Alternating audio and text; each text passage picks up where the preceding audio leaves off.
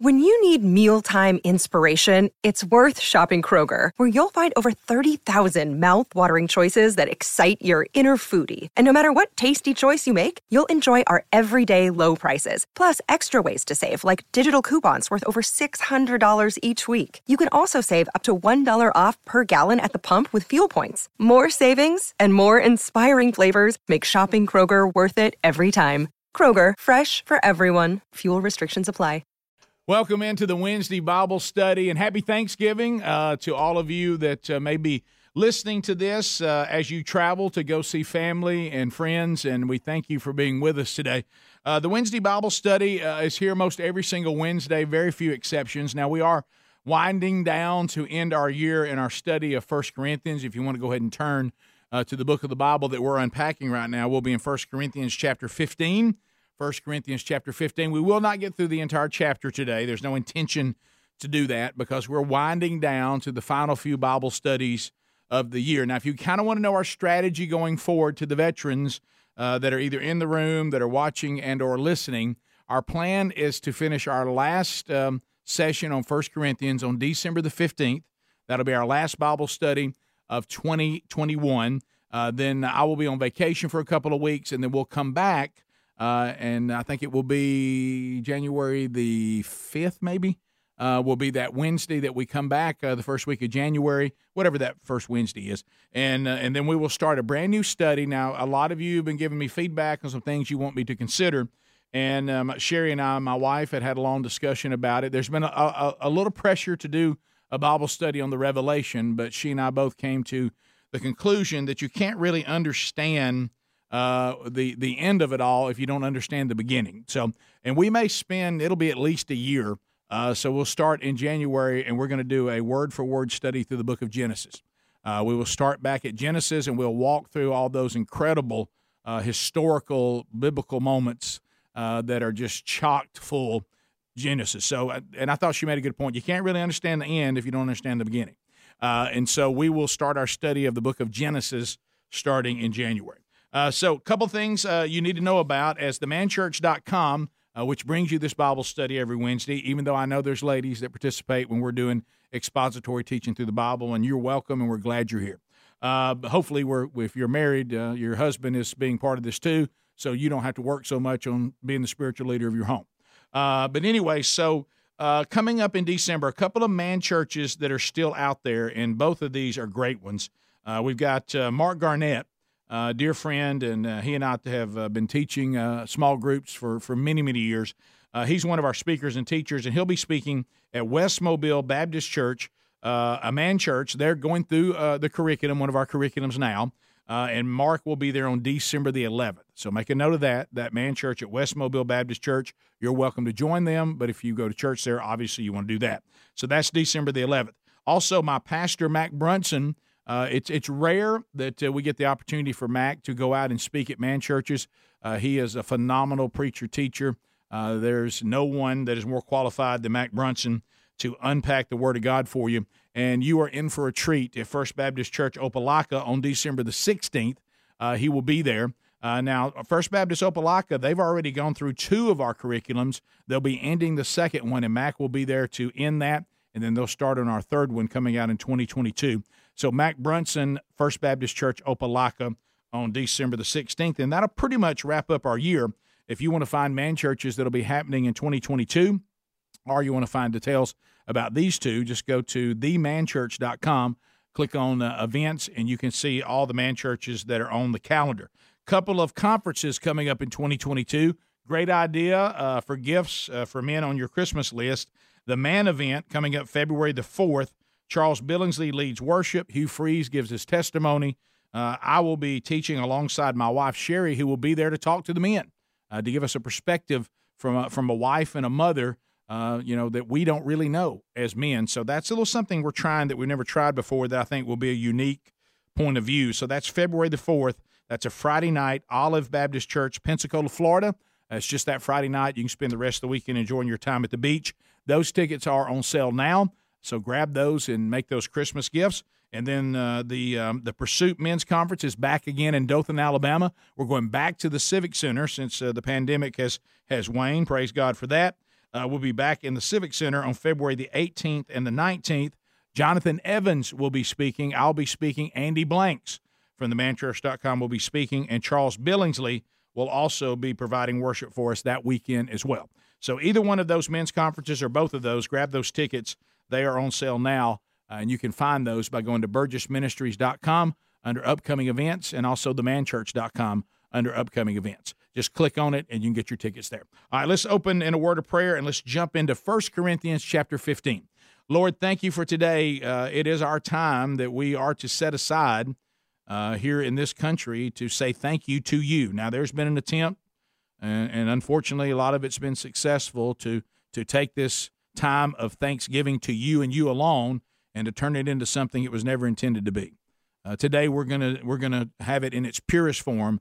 This was designed for us to be thankful to you and to you alone for your blessings, your grace, your mercy, and your provision. And Lord, we do give thanks to the one and only living God. In your name we pray. Amen. All right, so let's take your Bible and let's turn to 1 Corinthians 15. It's interesting we're talking about Thanksgiving coming up because what the Apostle Paul is doing now in 1 Corinthians 15 is he is going to remind them of the gospel. We've been through a lot of stuff in 1 Corinthians, things that Paul was seeing that he didn't like and questions they had asked him that he was willing to answer and to do the best he could to answer them. And then, of course, we know he begins to say things about the order of the church and how worship should be done. All of this inspired by the Holy Spirit. But today he is doing something that I have dear friends of mine that remind me of this anytime that you get a chance to preach and teach. And I have so many of these men in my life that say, Burgess, when it gets down to it, the bottom line is don't forget the gospel. Take them back to the cross. Remind them of the crucifixion. Remind them of the resurrection. Remind them of the gospel. Because if we're not preaching the gospel, then whatever we preach, is of some value, but it is not of the highest value.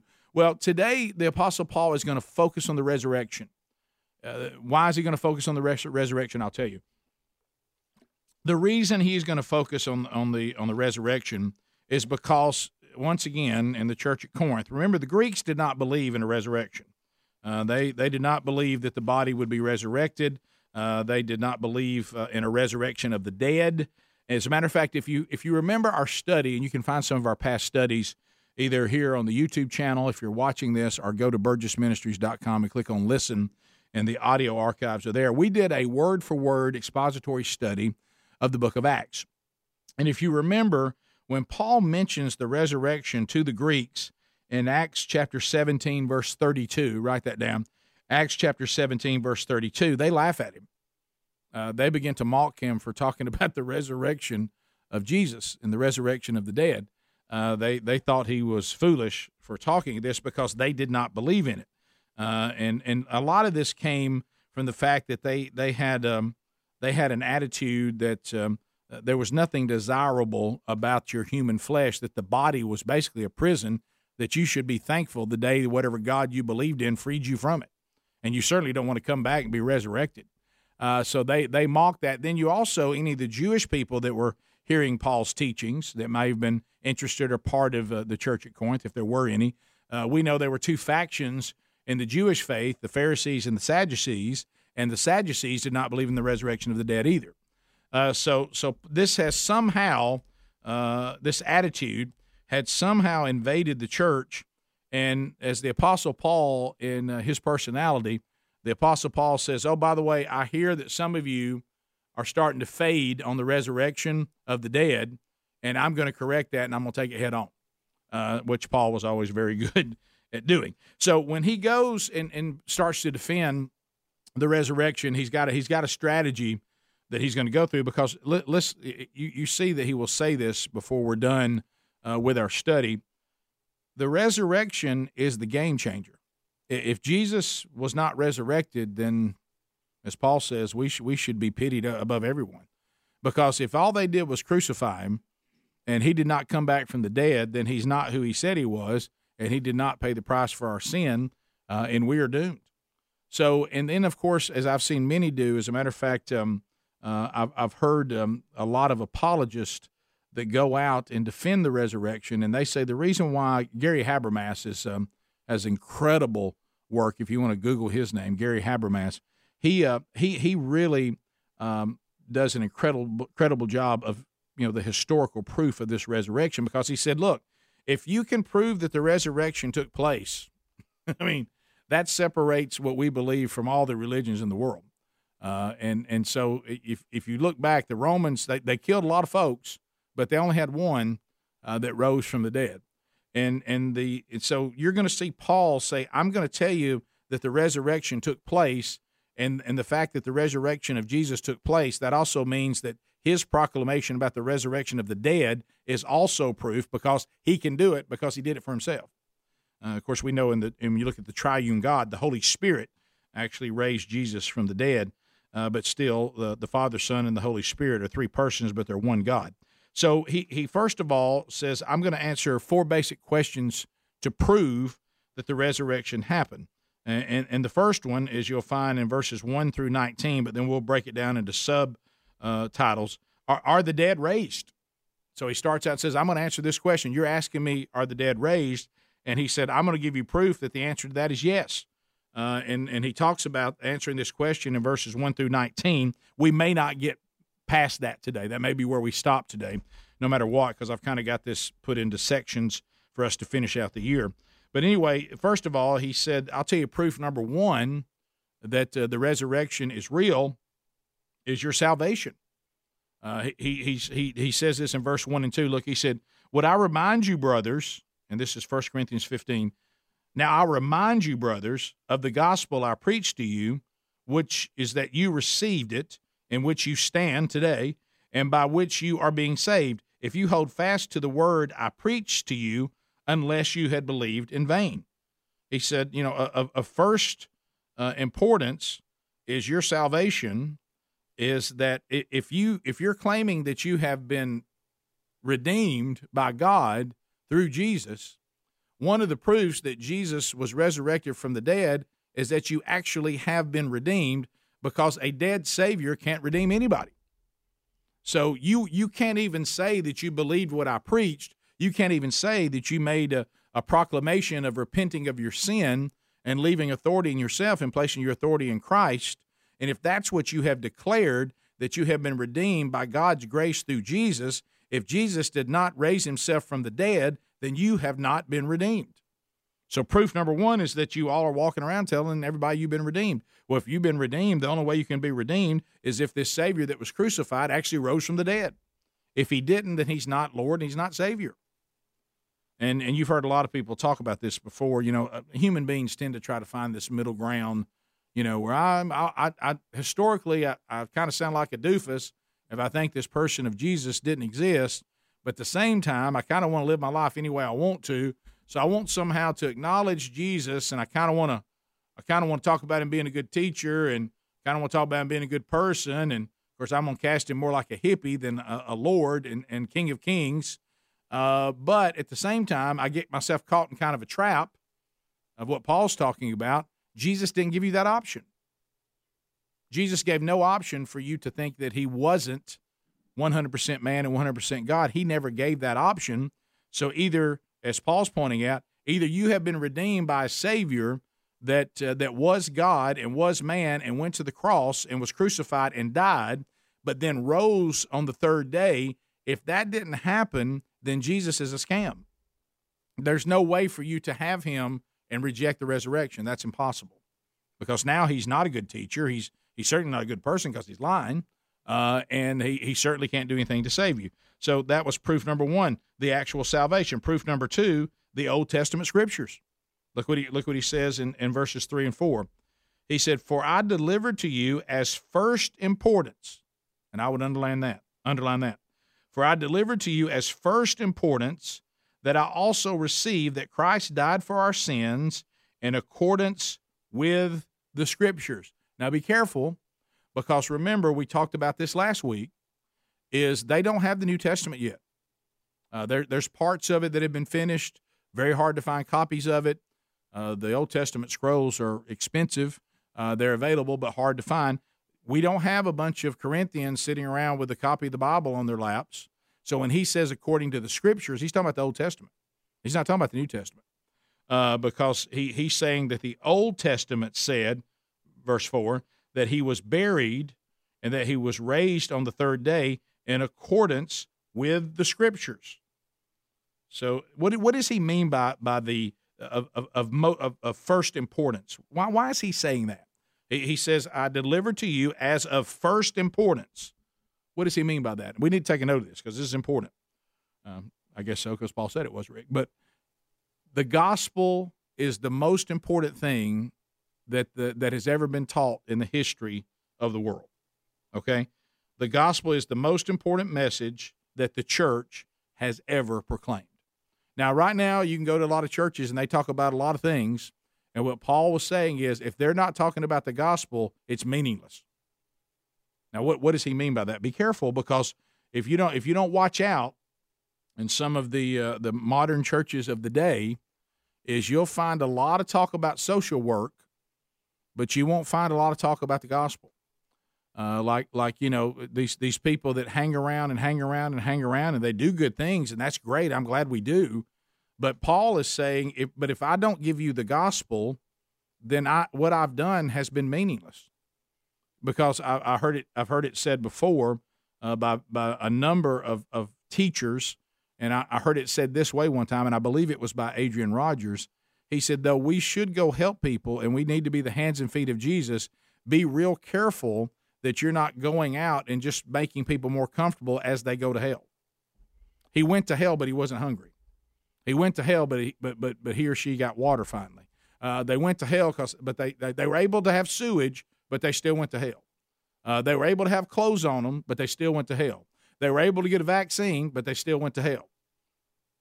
We were there to do dental work for them for free, but they still went to hell.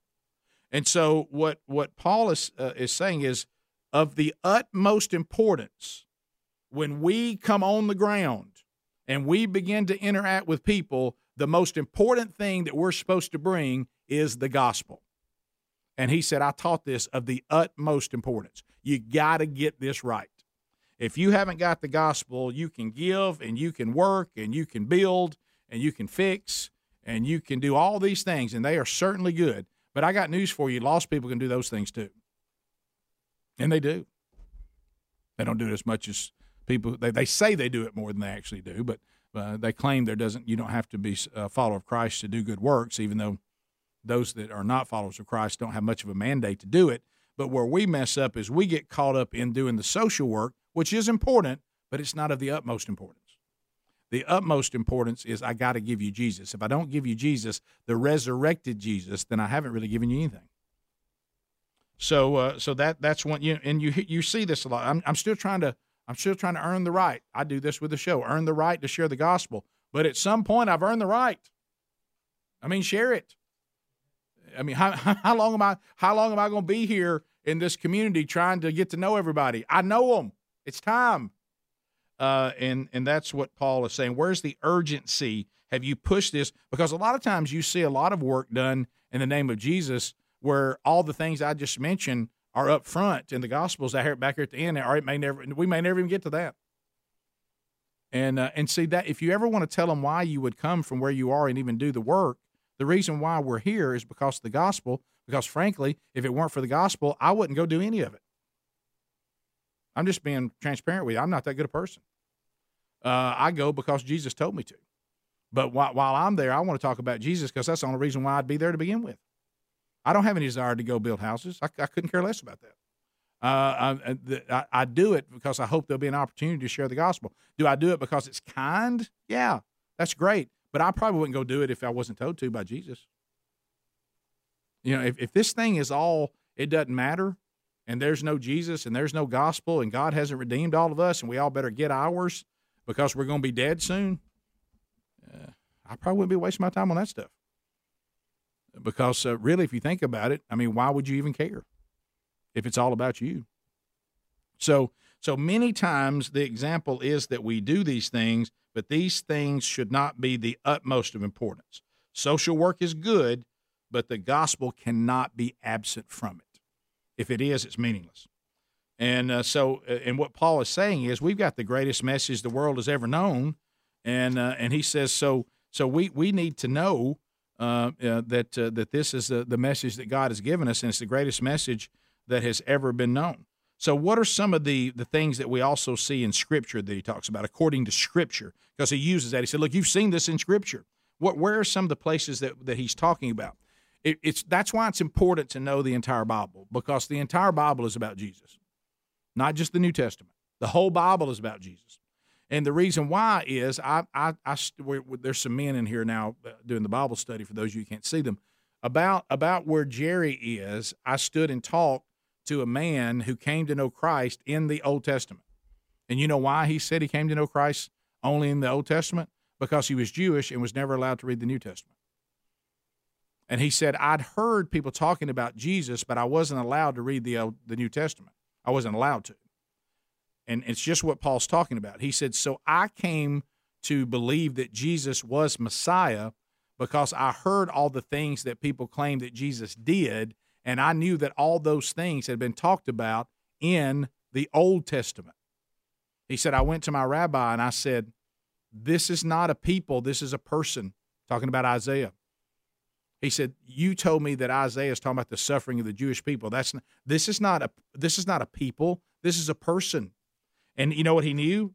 That he knew the sacrificial system of the Old Testament. And he said, I watched everything these Christians told me that Jesus did and the timeline in which he did them, and I noticed, because I knew the sacrificial system, that Jesus was fulfilling what had to be done to sacrifice a lamb. He followed it hour by hour to the letter, and I realized that he was fulfilling, that he was the Lamb of God, because he was following the sacrificial system that I knew from the Old Testament. Now, has the sacrificial system been fulfilled? Yes.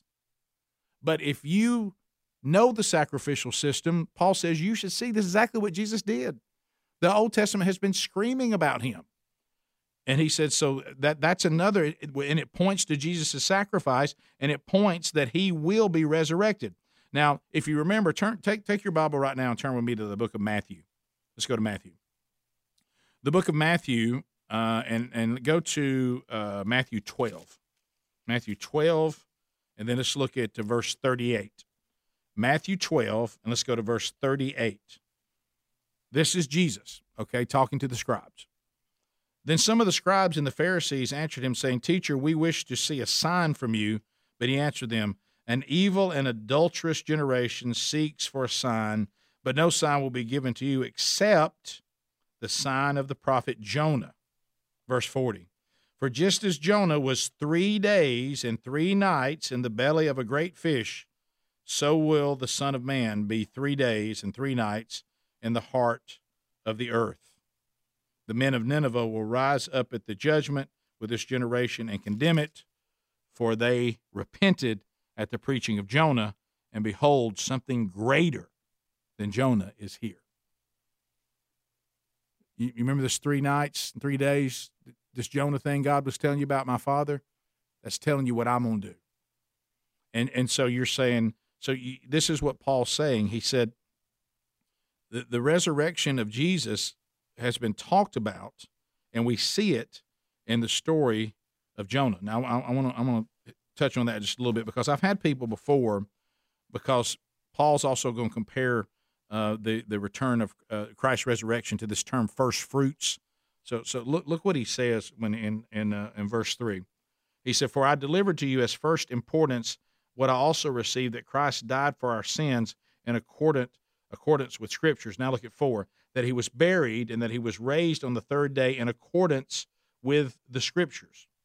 Okay, so one of the things that you find is that people, I've had debate before saying, well, if you look at the calendar, it really wasn't 3 days and 3 nights, but it was, because this is where we mess up on that.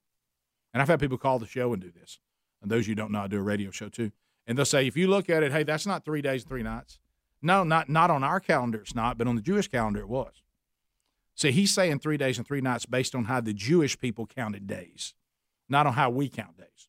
See, that's once again us trying to act like that Jesus rose out of a generation of Americans, and that the Western world is the center of the universe. It's not. When he's talking about 3 days and 3 nights, he's talking about how they kept the clock as Jewish people. And so remember, so when you say, well, where does the Old Testament declare his resurrection on the third day? He pointed to Jonah. And then Paul compared, and you'll see this later it says actually in verse 23, he says Christ's resurrection is the first fruits. And the reason why I'm telling you this now, because this is the 3-day, 3-night thing. The first fruits in Jewish custom was presented to God on the day following the Sabbath after Passover. Now, if you want to find out where you can see that, Leviticus 23, verses 9 through 14. And, of course, he's going to mention this first fruits thing in verse 23 in this chapter, but it's important to do it now because he's talking about the sign of Jonah. Since the Sabbath must always be the seventh day, that's the day after the Sabbath, must be the first day of the week, which we know that is Sunday, or as we call it, the day of our Lord's resurrection. And see, if you look at how the Jewish calendar kept time with the Passover, when it started and when it ended, this does give us the 3 days that are required by the sign of Jonah. On the Jewish calendar, he was in the earth for 3 full days and 3 full nights. Apart from the Feast of First Fruits, there were other prophecies of the Messiah's resurrection in the Old Testament as well. If you want some of those, go to Psalms, the book of Psalms, Psalm 16, 8 through 11. Of course, Isaiah is full of stuff. Isaiah 53 is famous of all the prophecies that he is talking about that show us Christ. That's Isaiah 53, 10 through 12. Also Psalms 2, 7, just some others where you'll see this talked about as well. So Paul is coming back and he's saying, look, this has been talked about in the New Testament, and Jesus did exactly what the New Testament said had to be done. So what was the other proof that Jesus actually rose from the dead? What's another one? Eyewitnesses. So now he goes to eyewitnesses. Look what he says next in verses 5 through 11. And this is really cool to me, 5 through 11. He says, first of all, that he appeared to Cephas, that's Peter, then to the 12, that's the rest of the disciples and apostles now. Then he appeared to more than 500 brothers at one time, most of them who are still alive, though some have fallen asleep. Then he appeared to James, then to all the apostles, and then I'm going to get into what he says in 8 because it's so moving.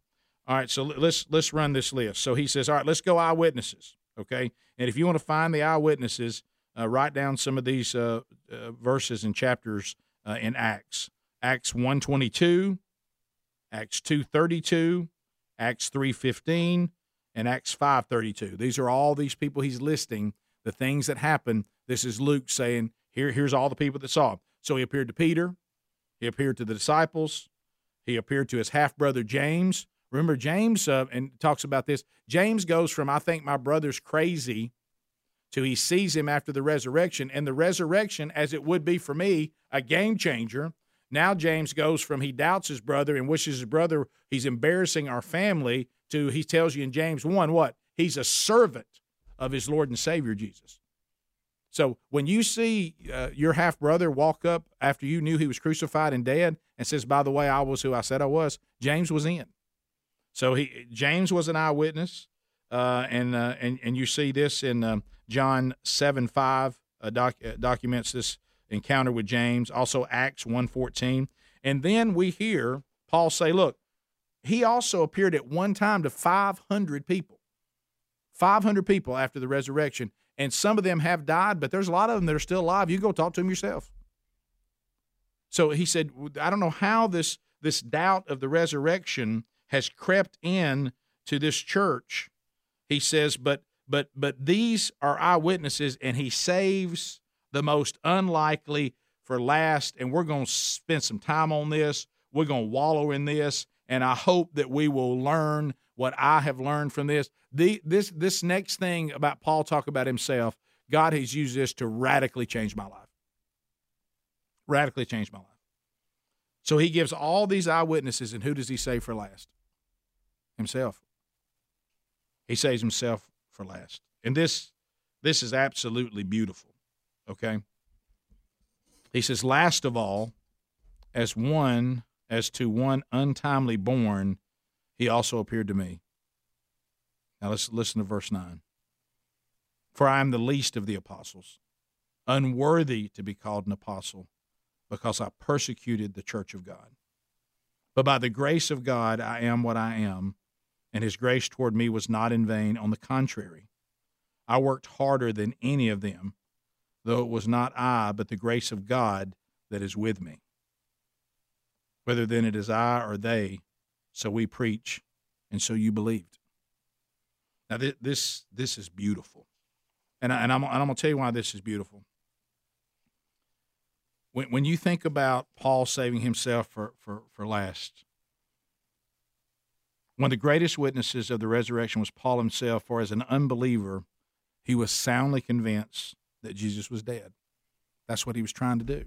He was persecuting the church, and when he went and jailed and martyred the followers of Jesus, and when he finally saw that Jesus had been crucified, Paul thought, my work is done. Now I'm going to go get the rest of them. But then Jesus appeared to him. And the radical change in his life, a change that brought him persecution and suffering, is certainly evidence that the Lord had indeed been raised from the dead. And Paul made it clear that his salvation was purely an act of God's grace. But that grace worked in and through him as he served the Lord. Now, there's a couple of theories on why Paul says to one that was untimely born. What does he mean by that? And finally appeared to me one who was untimely born. Now, some believe, which I don't think is as strong, I think the second opinion is actually stronger. Some believe this is just him saying that I'm untimely born, meaning I really would like to have been born because remember he said that Paul said he would go to hell if his people, the Jewish people, would be redeemed. That if it cost him his salvation, he loved his people that much. And some say that he doesn't want to be, he realizes that the time that he was born in, that he's going to be dead before the Jewish people finally acknowledge Jesus as Messiah. That's one theory. I don't think that one is as strong, just personally. Of course, my opinion means nothing.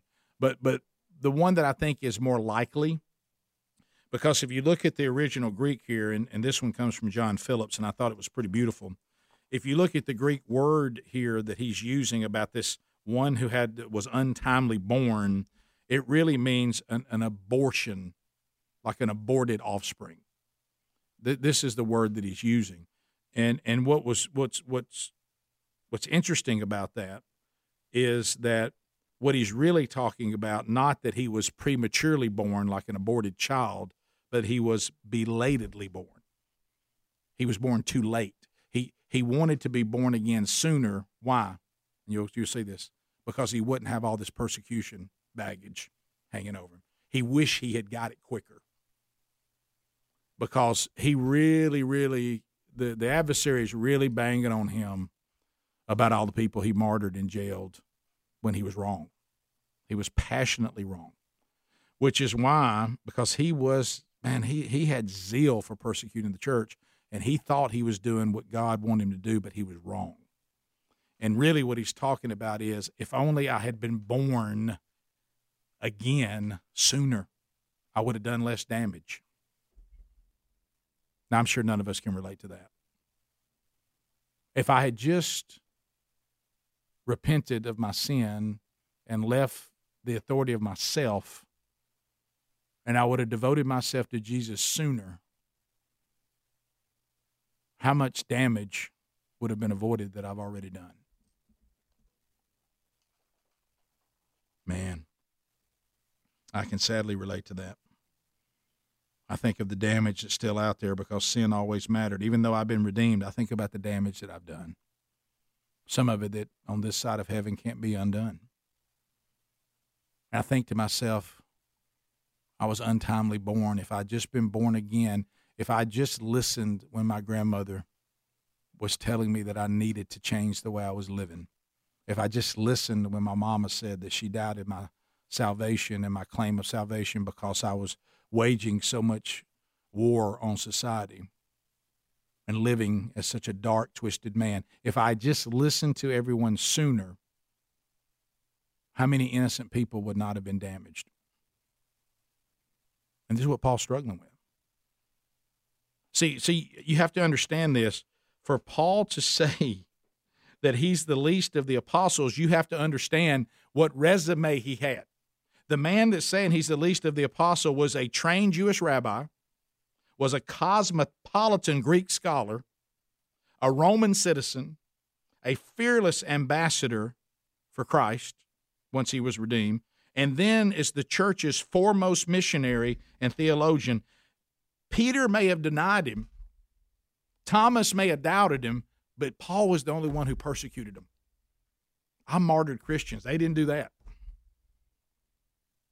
Peter might have abandoned him. Thomas might have doubted him. John might have run off. But none of them martyred the followers of Jesus. I did. So I consider myself the least of them. He had the blood of Christian martyrs on his hands. But then he says in verses 10 and 11, this is beautiful. But by the grace of God I am what I am, and his grace toward me was not in vain. You know what he's saying? Grace is transformative. Let me tell you about a transforming grace. Has the grace of God transformed you? Are you unrecognizable for who you were before Jesus saved your life? Paul says, he transformed me into something completely different. You don't believe that? The persecutor of the church of Jesus Christ went on, after being transformed, to be the great apostle of the Gentiles. He wrote the greater part of the New Testament. And you know what he's saying? If you don't believe Jesus is who he says he is, if you don't believe that he resurrected himself from the dead, one of the things you might want to look at before you make that decision, look what he did to me. Look what he did to me. And you're saying, well, Rick, I don't know. I mean, are you sure that this is referring to the fact that he persecuted the church? Turn over with me. Turn over to Acts chapter 8. Turn over to Acts chapter 8. So in Acts chapter 7, we know that the stoning of Stephen was taking place. Okay, so let's look up to 7 first. So here's Stephen, and Stephen has been preaching, and we know that Stephen is what? He's full of grace. He's full of power, and we know he's full of faith.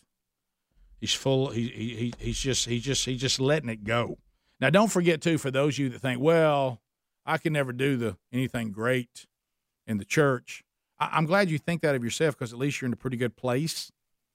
But that's really not true. Do you realize that Stephen, and in the Bible, he's the only person that we see that gets this kind of resume, that he was a man that was full of grace, he was full of faith, he was full of power, he was full of love, okay?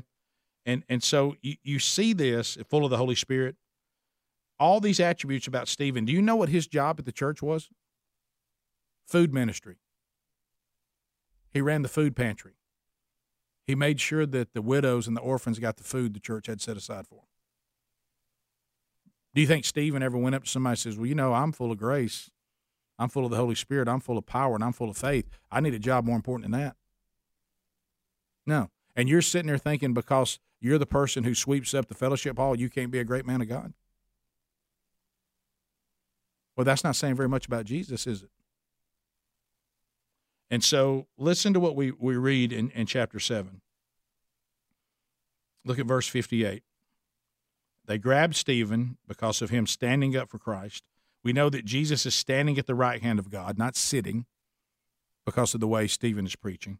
And in verse 58, they cast him out of the city and they stoned him. And look at the next line. And the witnesses laid down their garments at the feet of a young man named Saul. Who's approving of the execution? Paul. He's there. And you know why he's saying, bring the jackets over here to me? Because if you take your jacket off, you can throw harder. It's hard to throw and kill somebody with stones if you still got your jacket on.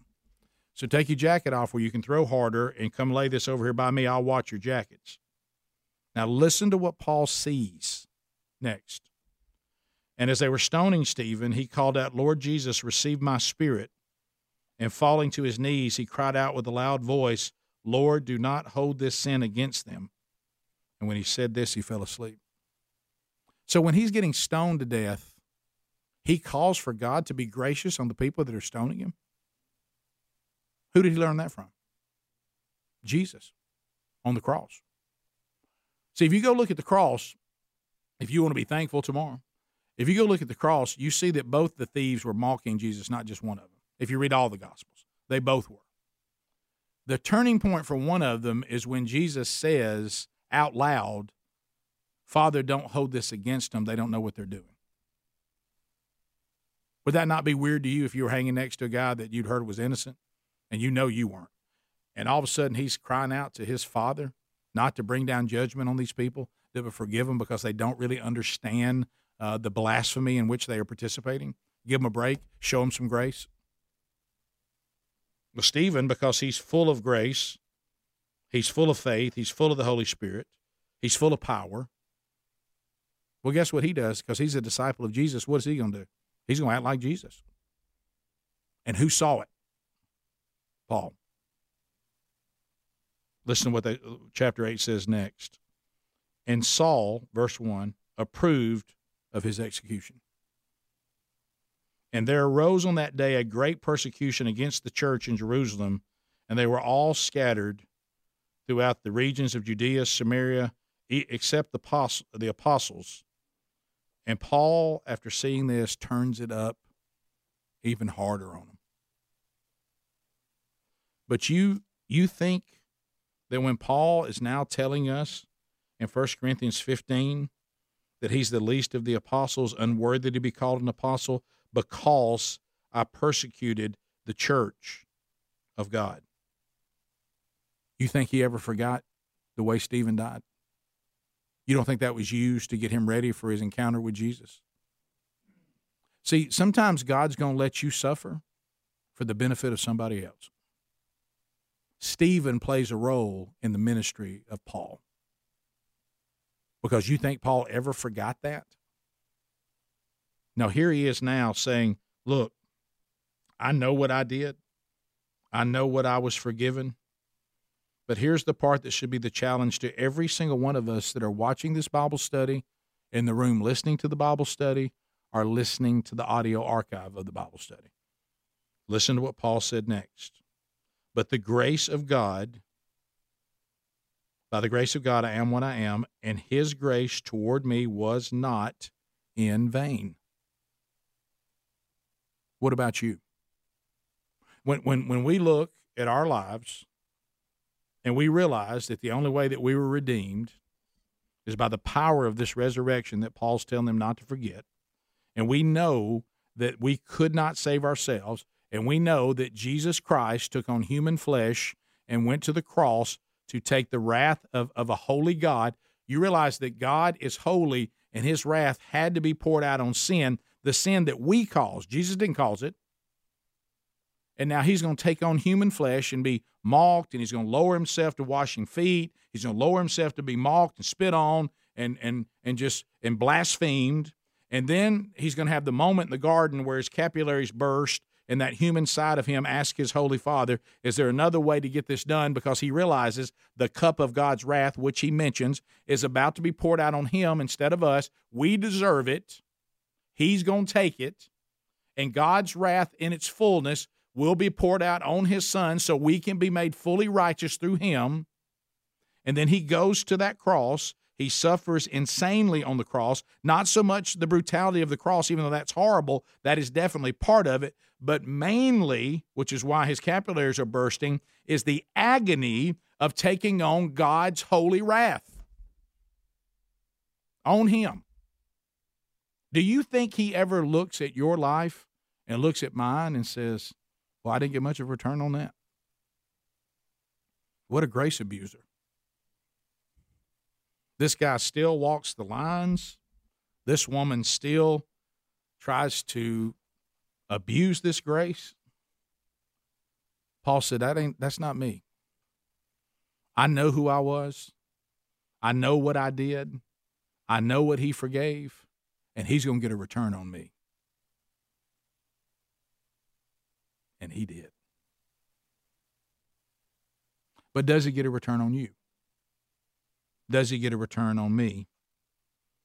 Or are we these people that say, hey, Jesus, hey, thank you. Hey, I'm going to pray before the big meal on Thanksgiving. Thank you so much. And I'm going to rush through it because I'm ready to start eating. I'm sitting here and I'm kind of glad we're about to eat, but I wonder if I'm going to stop and think about what you did on the cross and be thankful for that. Hey, thank you that I'm in some country that I'm not starving. I like all this food we got. We got enough to gorge ourselves, and I'm thankful for that.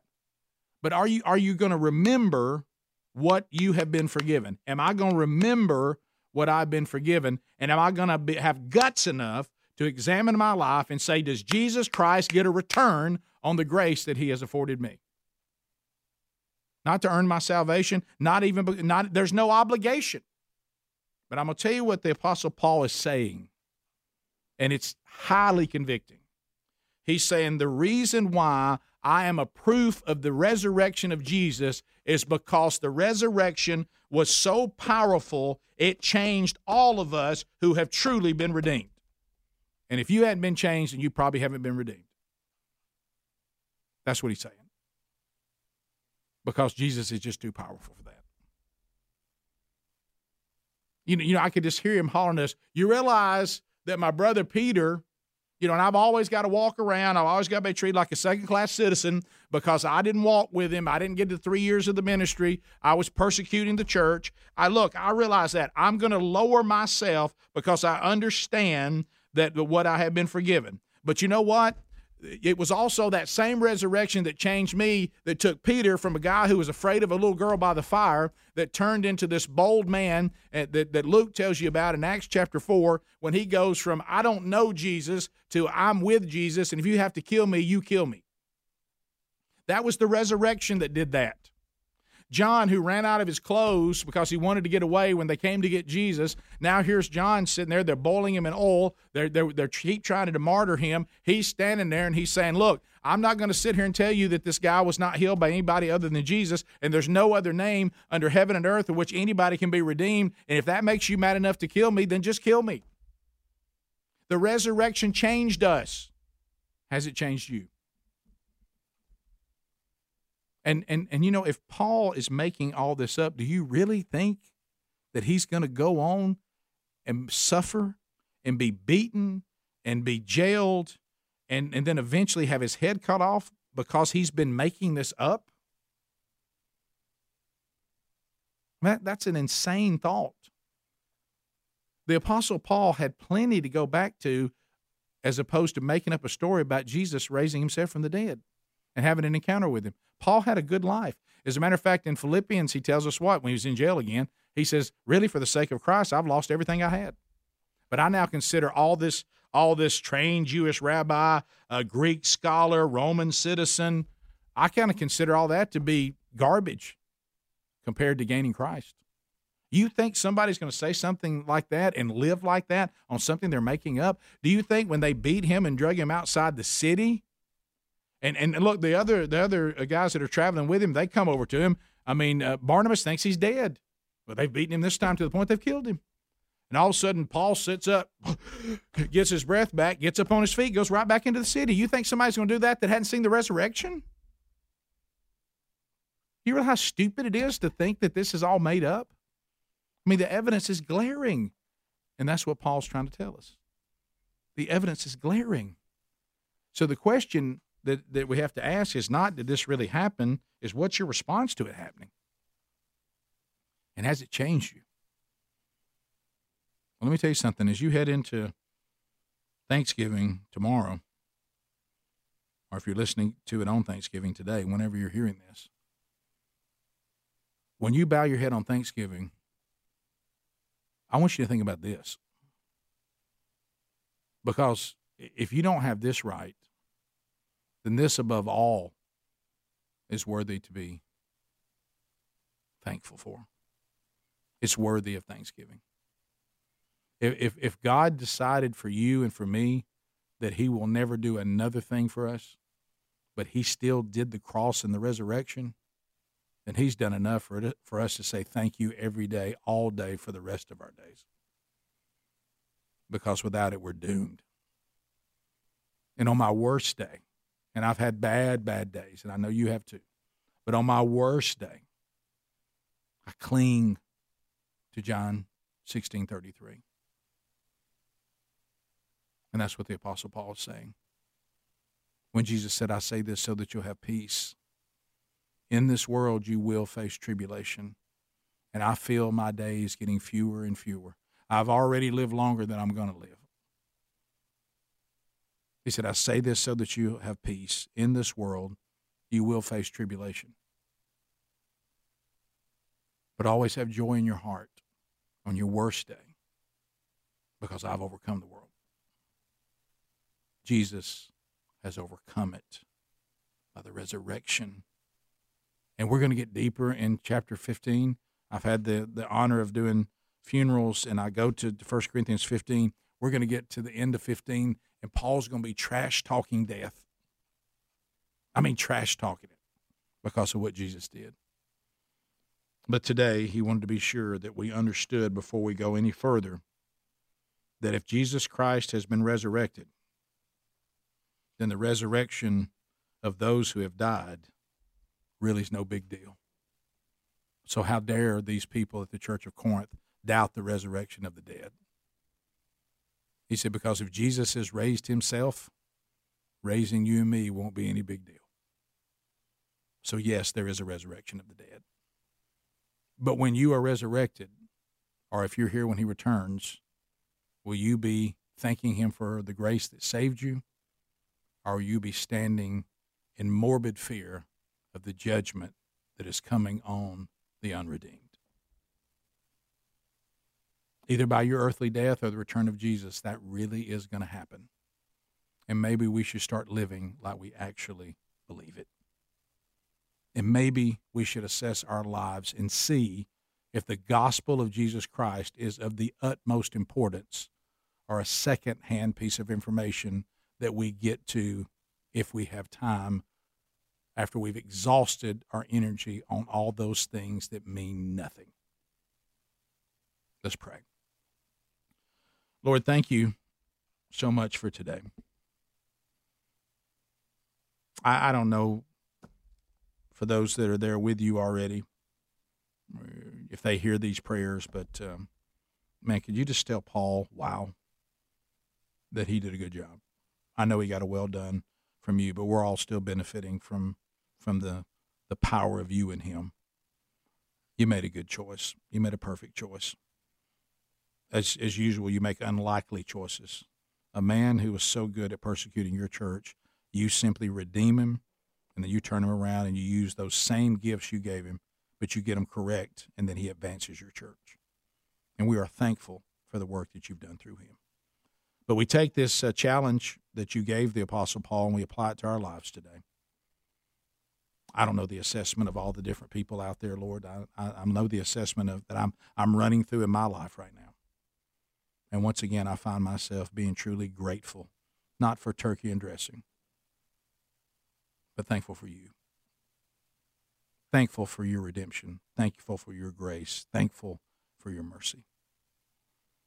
If you're someone today, you stumbled across this because of the way the holidays lined up, you normally don't hear it.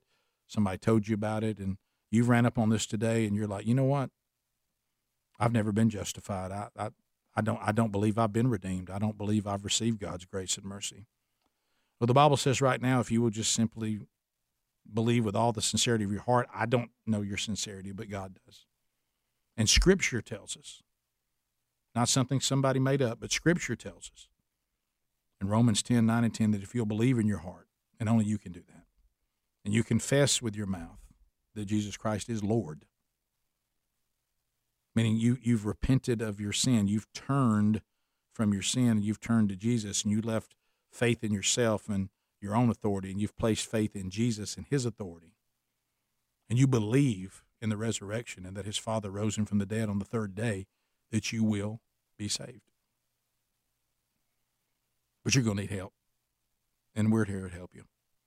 We're here to try to grow you, but first, for you to be sanctified, you got to be justified. And maybe you just ask Jesus right now, say, change me. I repent of my sin, and I want to belong to you. And I believe that you redeem me. I believe in this. It's the kind of belief where my faith takes action. I will follow you. If today's the first day you've done that, or maybe the first day you figured it out, if you need help, I'll help you. Just reach out to me, rick@burgessministries.com. rick@burgessministries.com. I'll be more than happy to help you any way that I can. Jesus, thank you for our time together, and we are thankful for you and you alone. In your name we pray. Amen. Thanks for being with us.